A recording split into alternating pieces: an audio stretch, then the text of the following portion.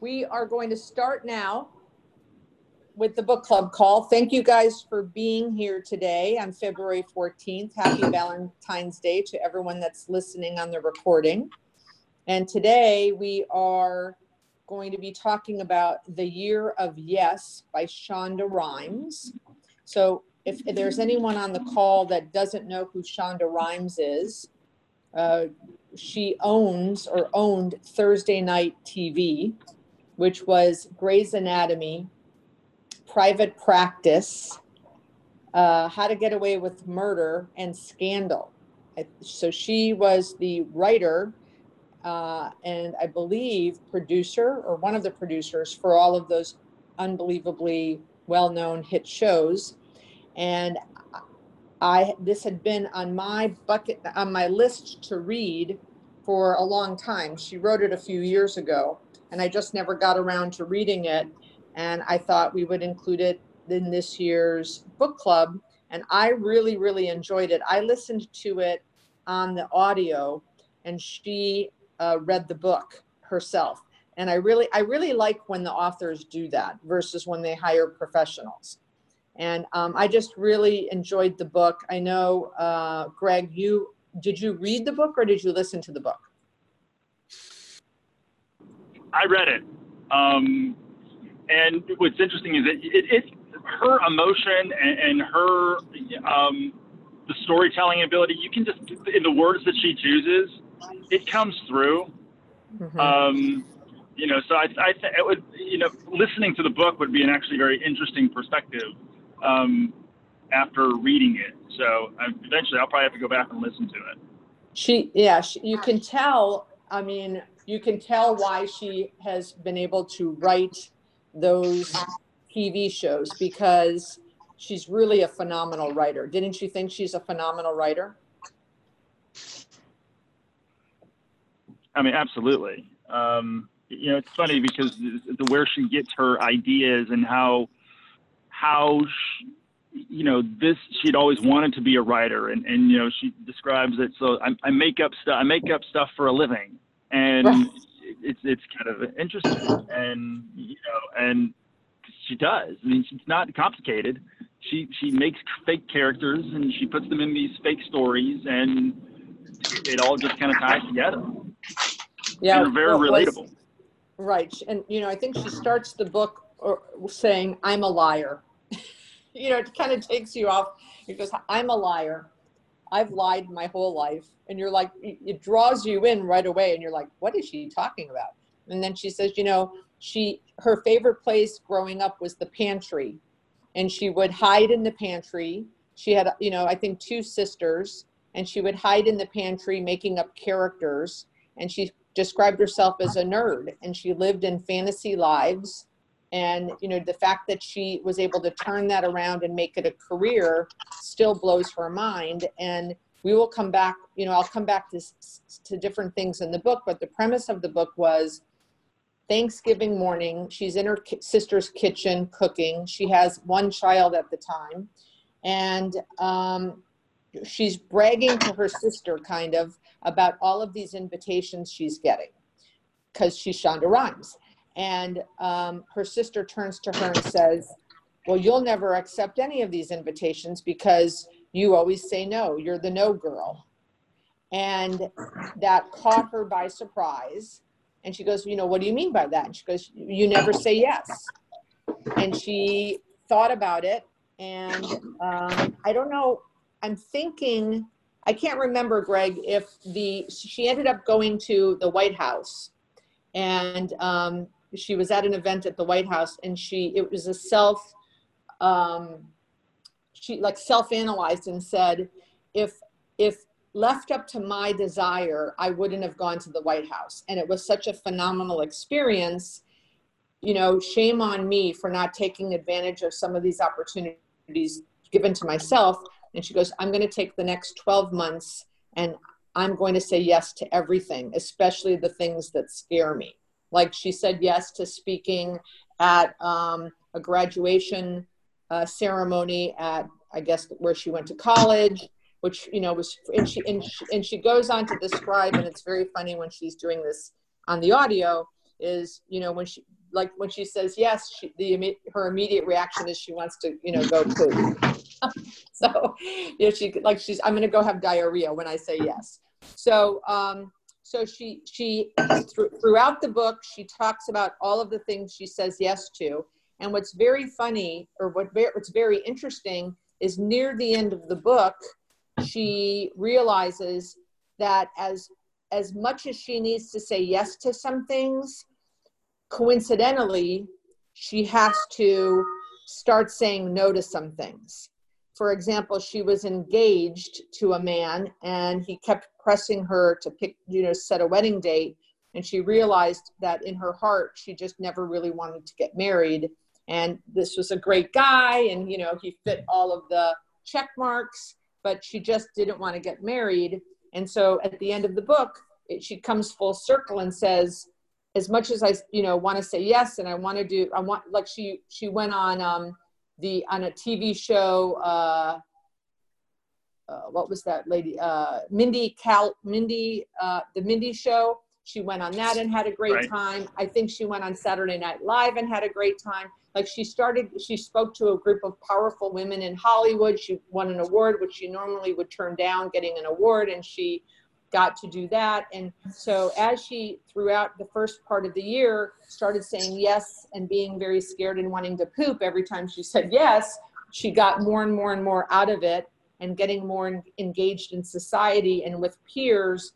And then it went full circle and she said, I need to say no sometimes too. So I thought that was just brilliant that it turned into that. Like, and I always say to people, no is a complete sentence, right? You know, we all get bombarded with people asking us to do things and our time is very limited. We've all learned that, you know, we all know that already, but when the tragedy happened with Kobe Bryant, I think all of us, especially those of us that are parents, realize we only have so many days and so many hours, and time is so important that it's also very important to say no to things or to people that we don't think we're going to either benefit or that we want to benefit them. So what did you think? Did anyone on the call read the book besides Greg and I? Probably not, right? So Greg, what did you think about that? How the book ended with her having to start to say no? Well, I mean, what it showed is that she can't be that she's not going to be a perfect person. And, you know, when she's all in on one thing, you're going to have to give up on another. And, you know, it talks about, you know, she'd always, you know, as she went through the book, you know, she went through about playing with her kids, and, you know, she would be go, and never have time to kind of sit down for the 15 or 20 minutes, whatever it would take, to go play with her daughter, play dolls and make believe, you know, and that's okay. And, you know, she had mentioned that because she wanted to be at Sandra Oh's last taping of Grey's Anatomy, but she couldn't because she was at a recital of her daughter. And she, like, you know, and she understood and kind of swallowed that. And it's like, you know what, it's okay. I'm going to be okay if I don't do everything for everyone. I'm going to do what's in the best interest of me and what's the best interest of my family. And those are the decisions that I'm going to make, and people will have to deal with it. And right. I just think it's so strong to kind of understand that, right. You know, you can't be everybody's everything, and you just have to, you know, be able and be comfortable in your own and be comfortable with that decision. Yeah, the quote in the book she says, Shonda, how do you do it all? The answer is this: I don't. Whenever you see me somewhere succeeding in one area of my life, that almost certainly means that I'm failing in another area of my life. So I think everyone on the call, whether you read the book or not, we all have that inner balance and frustration, and you know, how are we going to, you know, make 5 more prospecting calls or be at this closing, or, you know, like, for example, I feel bad. I'm going to be in Nashville for the OAC, the Open Air Conference. And I just found out that my son's Great Gatsby party at school is when I'm going to be there. And it's very frustrating. I wish I could fly home early and go to that Great Gatsby thing. And I'm trying to see if maybe that's a possibility to do, but we can't we can't do it all. And, I think that not only, obviously, I think every human being has that challenge, not just people in our industry. And, what's great about our industry for many of us is we are in situations where we can leave early to go to the baseball game and then send emails later at night. That's, one of the reasons when I talk to women who ask me, how are you a single mother and able to succeed in this industry? I think, because we don't have to do an 8 to 6 time clock, that affords us some flexibility. So I like this quote too. She says, I think a lot of people dream, and while they are busy dreaming, the really happy people, the really successful people, the really interesting, powerful, engaged people are busy doing. Mario and I went to a college tour yesterday, and his dream is to play professional golf. And on the way home, I said, let's do, the path of how, the big audacious goal is to play professional golf, but let's, what are the 20 steps to get there?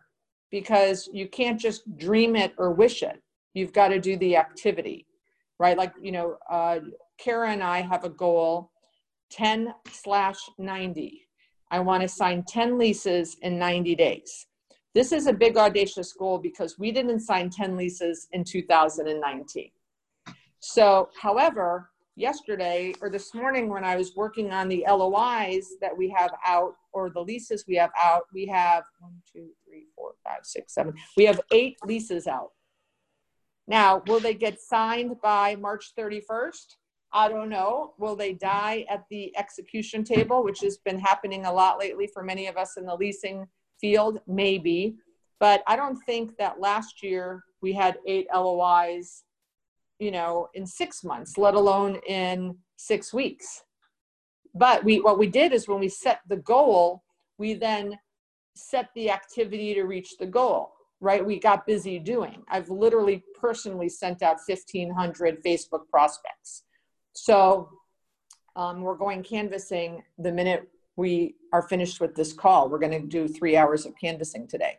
So I love the dreaming versus the doing quote because I think that's crucial for us. Another quote, another thing that I love. Now I have not done this, but next week I'm speaking in Phoenix, and I'm going to do this the morning I speak.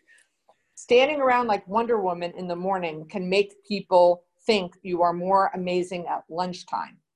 So she says that there is scientific evidence that if you stand like Wonder Woman, hands on your hips, guys, you can do this too, chest back, feet spread for 5 minutes, there's scientific evidence it improves your self-esteem and how others perceive you.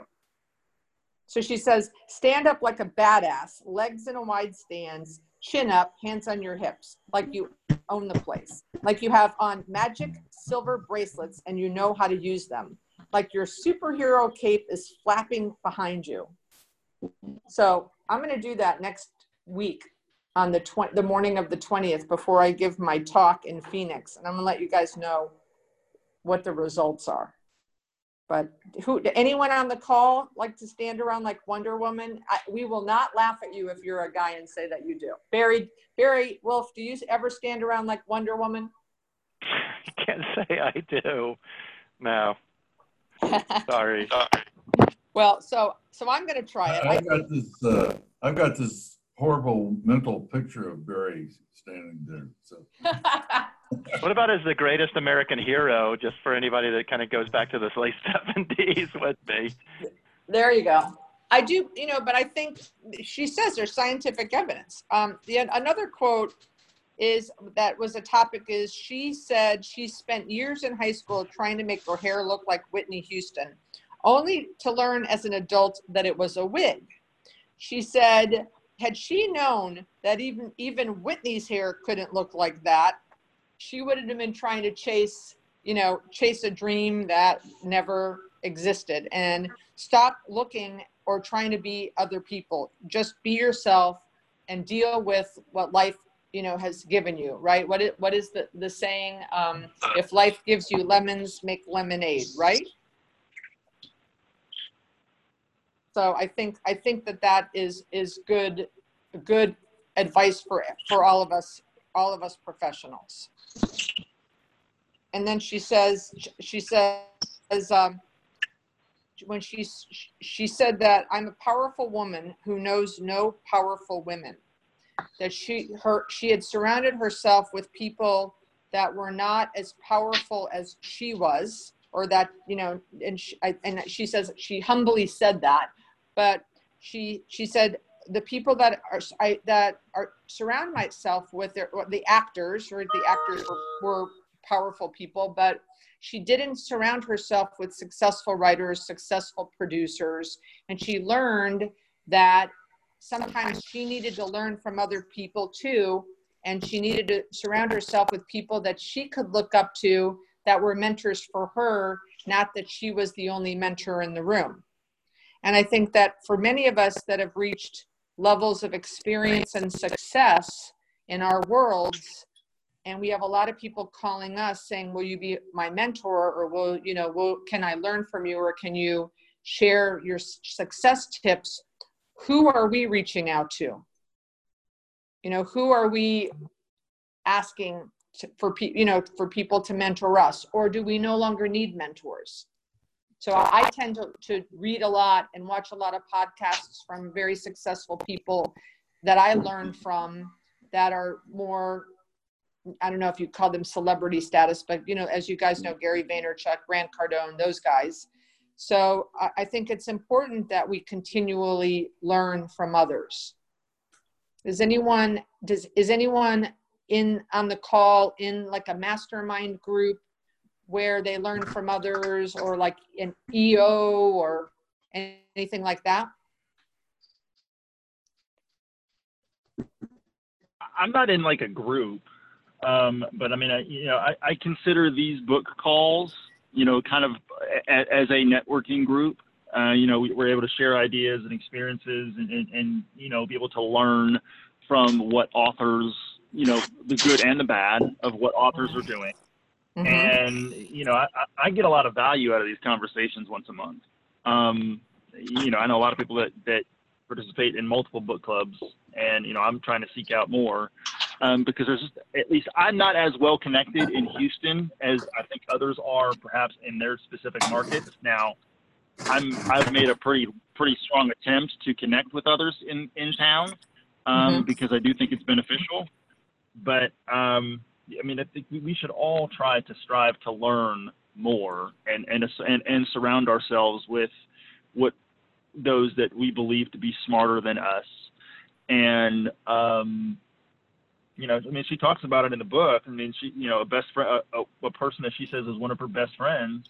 And, she ultimately discovers that this person was a fake. And, it hurts. And sometimes you have to, those are conversations that you need to have with yourself and those that you surround yourself with, and to determine really who truly is really important in your life. Well, and not only that, not only is the woman a fake, or the person, I don't know if she identified it was a female or a male, but not only was the person a fake, but the person was being negative around her all the time, right? Right. Yeah, and then she started to, the woman asked for something, and Shonda said no, and was challenged her a little bit, and the woman flipped out. Right. That she wasn't a true friend, and we all have read that quote. You are the sum of the 5 people that you surround yourself with, and that's hard sometimes, because you have friendships that go, for Dale Scott and I, we probably have friendships that have lasted 40 years, right? So it's important though to surround ourselves with, like, Barry and I are part of a social media group that we put together for, I think that we've got five or so people in the group. And I don't know, Barry can speak to it, but I learn every time we meet, which we meet quarterly, and it's a group of people in South Florida that we're kind of dabbling in social media. We started the group over 2 years ago. And every time we meet, we're very positive. We boost each other up. We give each other feedback. We share ideas. This is working for me. This isn't working for me. And I think we all leave that. We meet for about 2 to 3 hours, and we leave we're armed with new information, new ideas. We don't hold each other accountable as much as maybe we should, but it's a really great group. And right, what do you think, Barry, about our group? Yeah, no, I learn a ton every time. I love that. I wish I had, I wish we even more often, but no, I think it's fantastic. I mean, learn a ton from you and the other folks. And so no, I think things like that are fantastic. And then, we started a local dead deal group for those leasing agents on the call, where we don't meet quarterly because there aren't, hopefully, not too many dead deals happening every quarter, but twice a year we try to meet with the 4 neighborhood leasing agents that have properties around our properties. And we did it in December, I think. And there were 6 of us, and we all had properties in the area, and everyone was to bring, a couple deals that they weren't able to make for whatever reason, exclusives, TI, rent. And we shared those deals. Again, remember, this is deals we couldn't do at our particular shopping center, and the other 5 leasing agents in the market, like within the neighborhood, maybe they could call the guy, follow up, and do a deal. But so not only are we sharing prospects that we weren't able to do deals with, that maybe someone else could pick up and run with, we then spent an hour learning about market information, and and people are chatting about things that they're doing or working on, and it's so valuable to have smaller groups. And another thing that I like to try to do when I'm at conferences is get together leasing directors that are not in the neighborhood. So it would be pretty hard to get 5 leasing directors in South Florida together to share, because we're competitors. Like, right, when I was the leasing director at Terra Nova with 12 leasing agents, I didn't want to get together with 3 other leasing directors. I'd be worried, there are, I don't know if there's any secrets left in the world, but that's kind of a harder thing to do. But if you can get together with leasing directors, from around the country, so that the California guy's there, and Ohio guy's there, or New York guy's there, a South Florida person's there, and share information on leading a team or recruiting, or, different things that come up. Anytime I think that you can network with a smaller group and share wins and ideas, I think everyone in the group benefits by quadruple. So, I highly encourage that.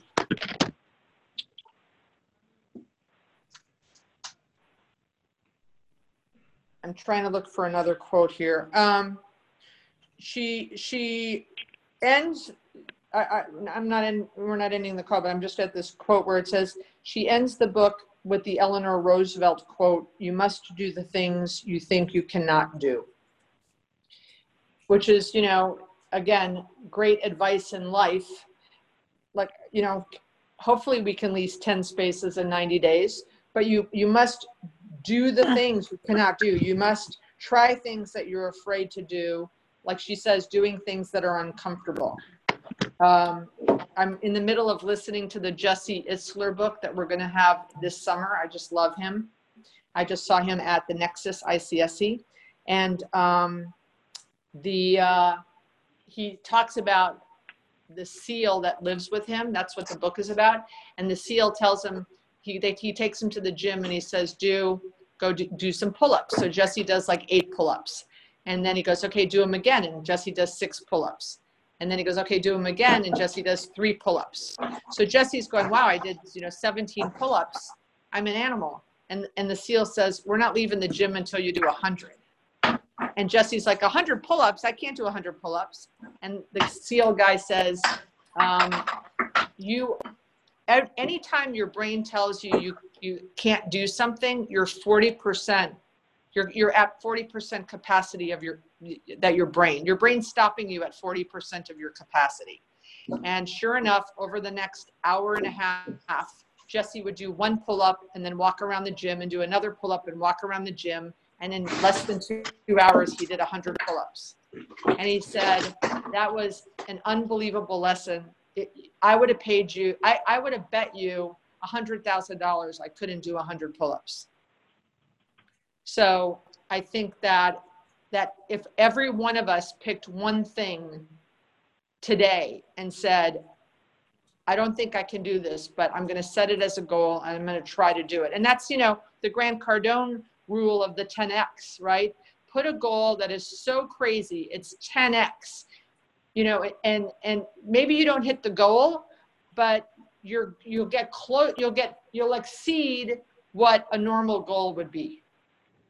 So is anyone in the practice of doing that, setting BHAG goals that like our 10 for 90, when I told Kara we were going to set that goal, I think she thought I was crazy. But now, looking at our list on February 14th, we're halfway there and we have 8 LOIs. I think she's pretty excited. Would we have had the LOIs had we not set the goal? I don't know. What do you guys think? Barry, do you set BHAG goals or are you pretty conservative?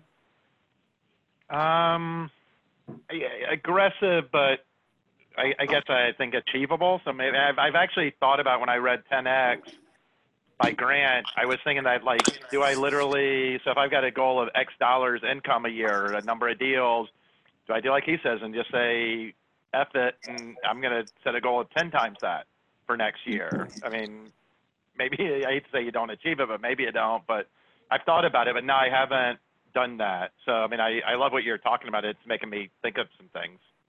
I think you should set a 10. I think you should take your income goal. It's only February 16th and 10X it. And then back into what are the activities it's good.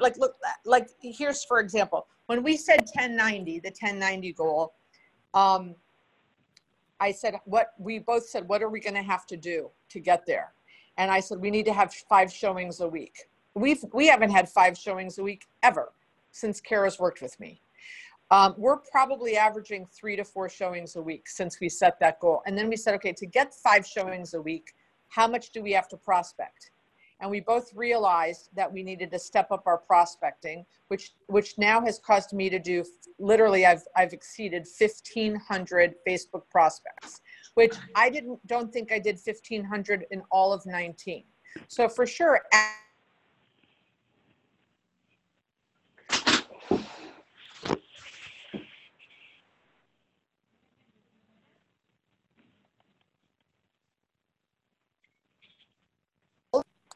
Did I lose you guys? Yeah.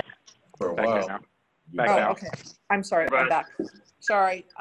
By setting crazy goals, then has you do crazy activity to reach those goals. So Barry, I'm challenging you to go back and look at your income goal.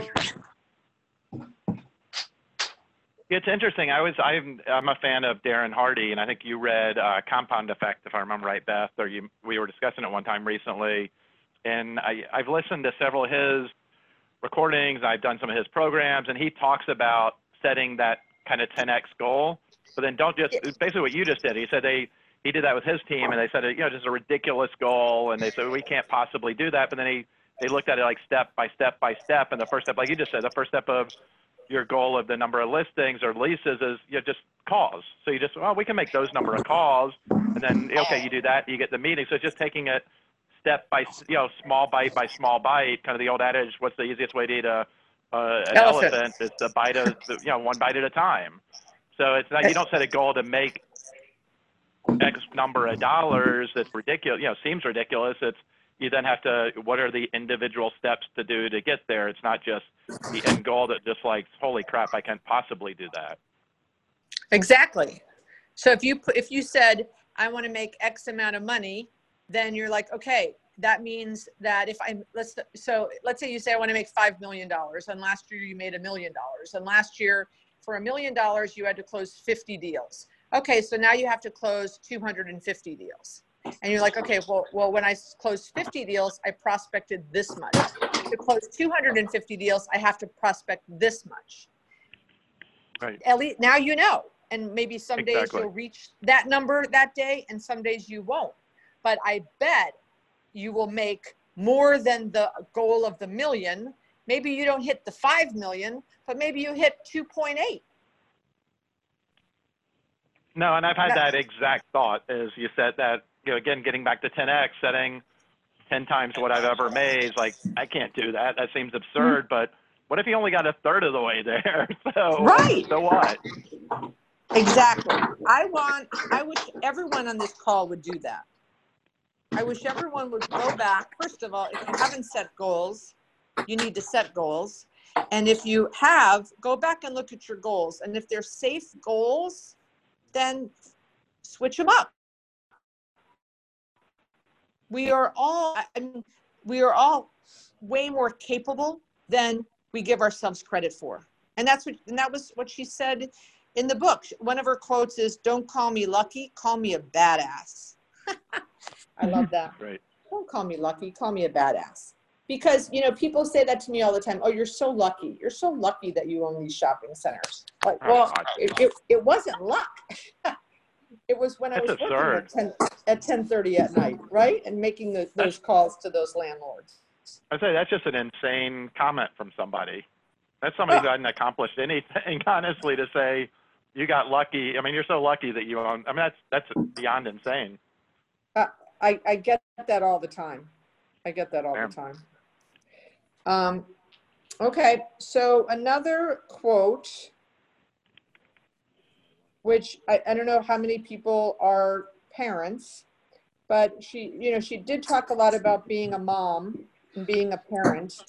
And she talked about, she says, being a mother requires us to get it together or risk messing up another person forever. And Greg alluded to if you guys could mute your phones, I'd appreciate it. Someone's doing something on a calculator, I think.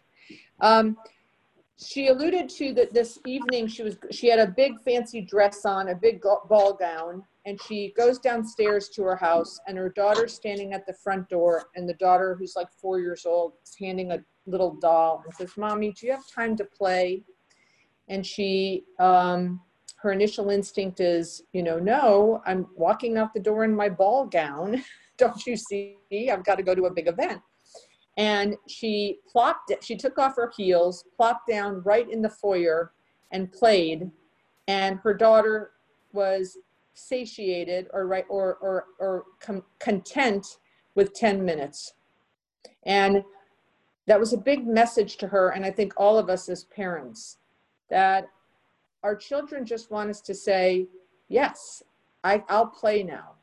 And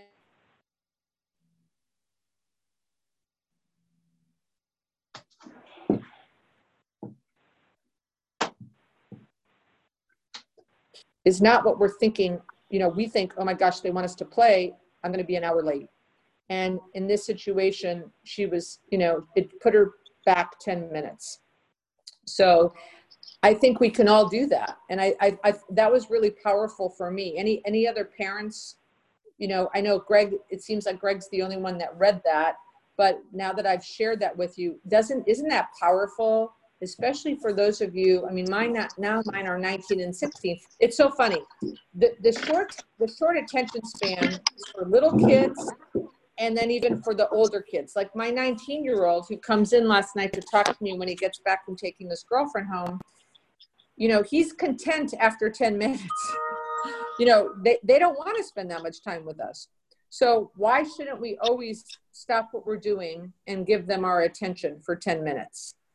I just thought that was so powerful. Anyone else, besides Greg who read it, just who was hearing this story, does that impact you in any way? Is Zucker on the phone? No. Anyone else on the phone that has not spoken up? That isn't shy, because you're in sales. I think Josie would speak up, but for some reason her phone is muted, because I think this could relate to her as well. Barry, what do you think? No, it's interesting. I mean, you're right. I mean, to think that, and it's funny you say they don't really want to spend that much time with us. You're right. I mean, if you spend 10, 15 minutes, and I'm as guilty as anybody of not spending the time I probably should. But no, that's a great way to look at it. You're right. It's just give them 10 minutes here and there. I mean, it's spending the time and attention. You're right. And again, not trying to be morbid or sad, which today is a sad day for those of us in South Florida, and especially you with your daughter, with Danny's friend, losing her friend. I think that how many of those parents, 17 parents, wish they could have those 10 minutes back with their kids, right? Yeah, I was gonna say it's funny. That's really the wrong word, but I mean, our friend Fred and Jamie is his daughter who was tragic, was killed in the shooting that we're close with, and he talks about all the time about he tries to remember, did I give her a hug that day? Did I say I love you as they was rushing out, and just talked about, I always just spending that time, and I make a point of it since then to make sure I do say, see my kid each morning, give her a quick hug, and just, I love you, and and that's just 30 seconds, a minute, and sometimes those are the times you remember. I mean, you certainly never that, but. Yeah, we were driving to the bus, and Mario said, "Are you excited? It's Valentine's Day." And I said, "Well, I'm actually, as I'm driving you to school today or to the bus stop today, I'm actually feeling sad, and I'm thinking about all of those parents who that morning, didn't do that." And I was, again, not to stay on the morbid side, I was recently, came from somebody I know that lost a family member. He recently did a phenomenal post on Facebook, and he talked about treasure or cherish the mundane. And he talked about how, I remember going to the games and doing this and that, but I like the mundane moments, the breakfast, the dinners, the lunch, just when we're all rushing or looking at our phones, like, let's just get this dinner over with so we can go about our day. And he said, I missed that I didn't sit down and pay attention to those moments. And I can't say I do that enough either. So I've kind of tried to keep that in my mind, cherish the mundane. And I think that's kind of what you're talking about, is just try to remember those moments, because those are the ones that we really can remember and we miss. Exactly. Okay, let's see. Hey, what Beth, else? it's Mike Corbett. I just wanted to Hi. share. Hello. Yeah, I kind of learned early. My daughter, in utero, was 25 years ago, had her kidney transplant. She had some problems in utero. They did emergency C-section, needed a kidney transplant, got it when she was 2 years old. So just for the last 23 years, we've been, almost on a weekly basis, kind of worried about that. But to your point, you start to really appreciate every little moment. So she just got her second one in April. And so it really forces you to do what this last speaker was saying, is appreciate those little moments that you might not have if this didn't happen. So, you can look at it as a blessing as well. How is your daughter doing now, Mike? She's doing good. She's writing a screenplay. Oh. You were talking about the book, and I'm going to share that book with her, because I think that's important to say, what do you want to do with your life? especially if you're in that situation, to be able to really dream and then be confident that you could potentially do what you've been dreaming about. So. Oh, God bless. God bless. God bless. We're going to be rooting for her. What's her name? Delaney Catherine. Actually, I All think right. you and I talked before your trip to, was it Italy? Italy in the summer? Israel. Right. And I Right. think you Right. said a little prayer for her. So Yes. I I really did. appreciate that. But yeah, her name's Delaney, and she's a little go-getter. So we're very excited. But it really does, even though it's stressful, it kind of, you appreciate those little things in life and every moment. So it's forced me to do that, where maybe, when I was in my 20s, I was pretty selfish, but I have 3 daughters now and a wife, and you say it's not about me anymore, it's about them. Absolutely. Yeah. And just to transition also, so thank you for sharing that, Mike. Sure. Another interesting thing in the book is Shonda talks about how women can't take a compliment. And I think there's some men that can and there's some men that can't. But she says, she goes, did you notice not a single woman in this room can handle being told she's awesome? What's wrong with us? So I guess there was the women's awards, and every time they were describing a woman or giving them accolades, the woman that was up on the screen was kind of looking down, or, oh shucks, or, stop, don't clap for me, and all of that. And she said, why can't we just say a simple thank you when someone compliments you?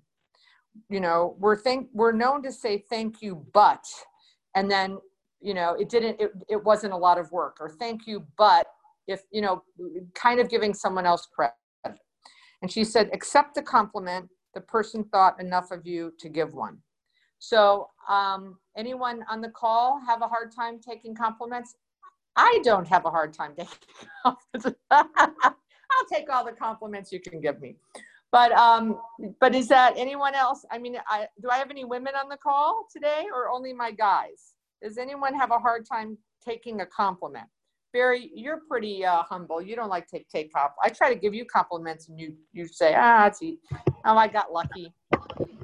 My tendency is always to kind of, I'm not really good at just like taking a compliment, and then I don't know. It does make me uncomfortable, I think. I don't know why. It just does. If I ever got one, I would accept it. Come on, Dale. You get compliments all the time. I know. What do you think, Dale? Do you think it's hard to take a compliment? Yeah, sometimes it's embarrassing when people will compliment you or compliment me. It's somewhat embarrassing to me to have someone say things sometimes, but like I say, I haven't done enough to really get that many compliments. Oh. I certainly didn't you get voted the biggest? Didn't you get voted the most important, or the volunteer of the year for ICSC?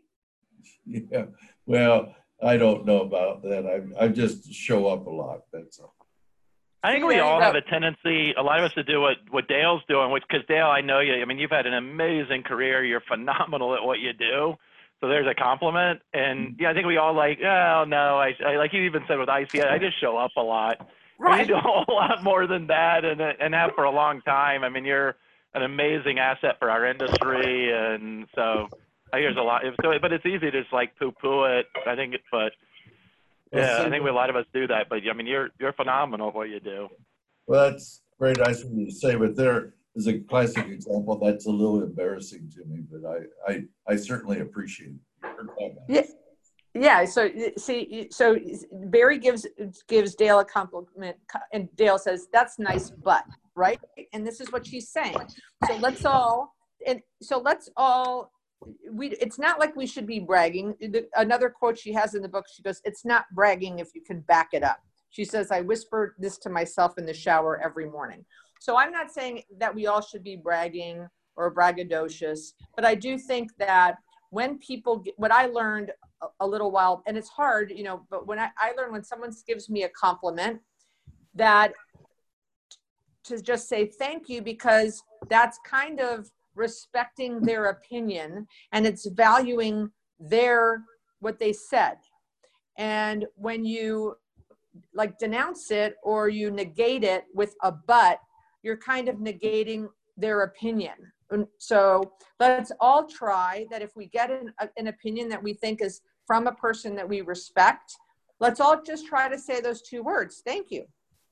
I think that is good for all of us. What do you guys think? Beth, can y'all hear me? Yes.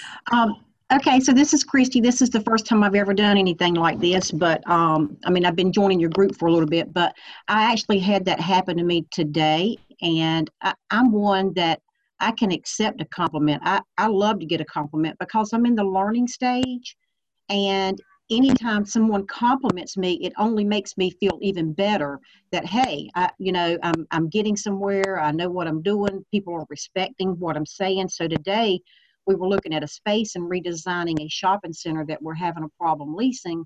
And my boss said to the design person, yeah, Christy had mentioned we should cut all these shrubs down because you just can't see the shopping center. And I was like, he said, I was like, but the shrubs look so good. You know, they're high. They're just kind of matured right. I said, yeah, but you can't see the inside the windows at all. And he said, and then the design person comes up here and says, you need to get rid of the shrubs. He said, and so I guess Christy was right. And so it felt good to be complimented.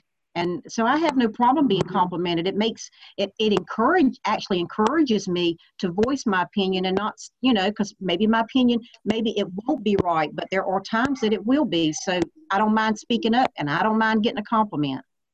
All right, Christy. Well, thank you for speaking up today. That was awesome. Thank you. All right. The last comment I'll say that was in the book before we start closing out is she says, the point of this whole Year of Yes project was to say yes to things that scared me, that challenged me. She says, could you do something like this? How would your life look different if you said yes to the things that scared you? How would your life look on the opposite side of fear? Quick, choose one thing that scares you and vow to do it in 2020. What is it? So I'll tell you, I don't know if this scares me, but a new goal that I want to do, I don't run. And again, listening, I don't know where I heard this, but they said you can run a mile.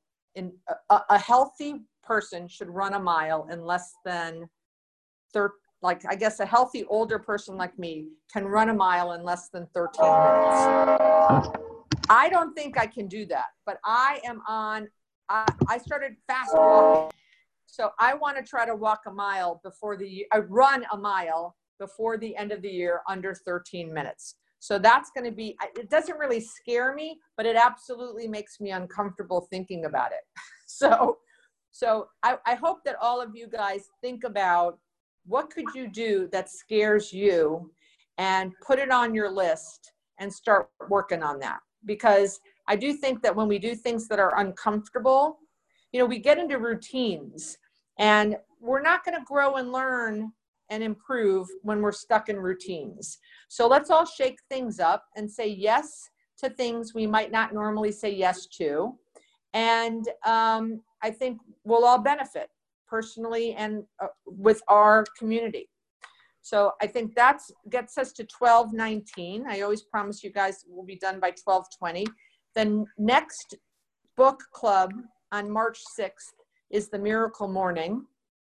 For those of you that followed me on the Rockstar Facebook group, when I did this October, November, and December, I did it 68 days, The Miracle Morning. It's 10 minutes.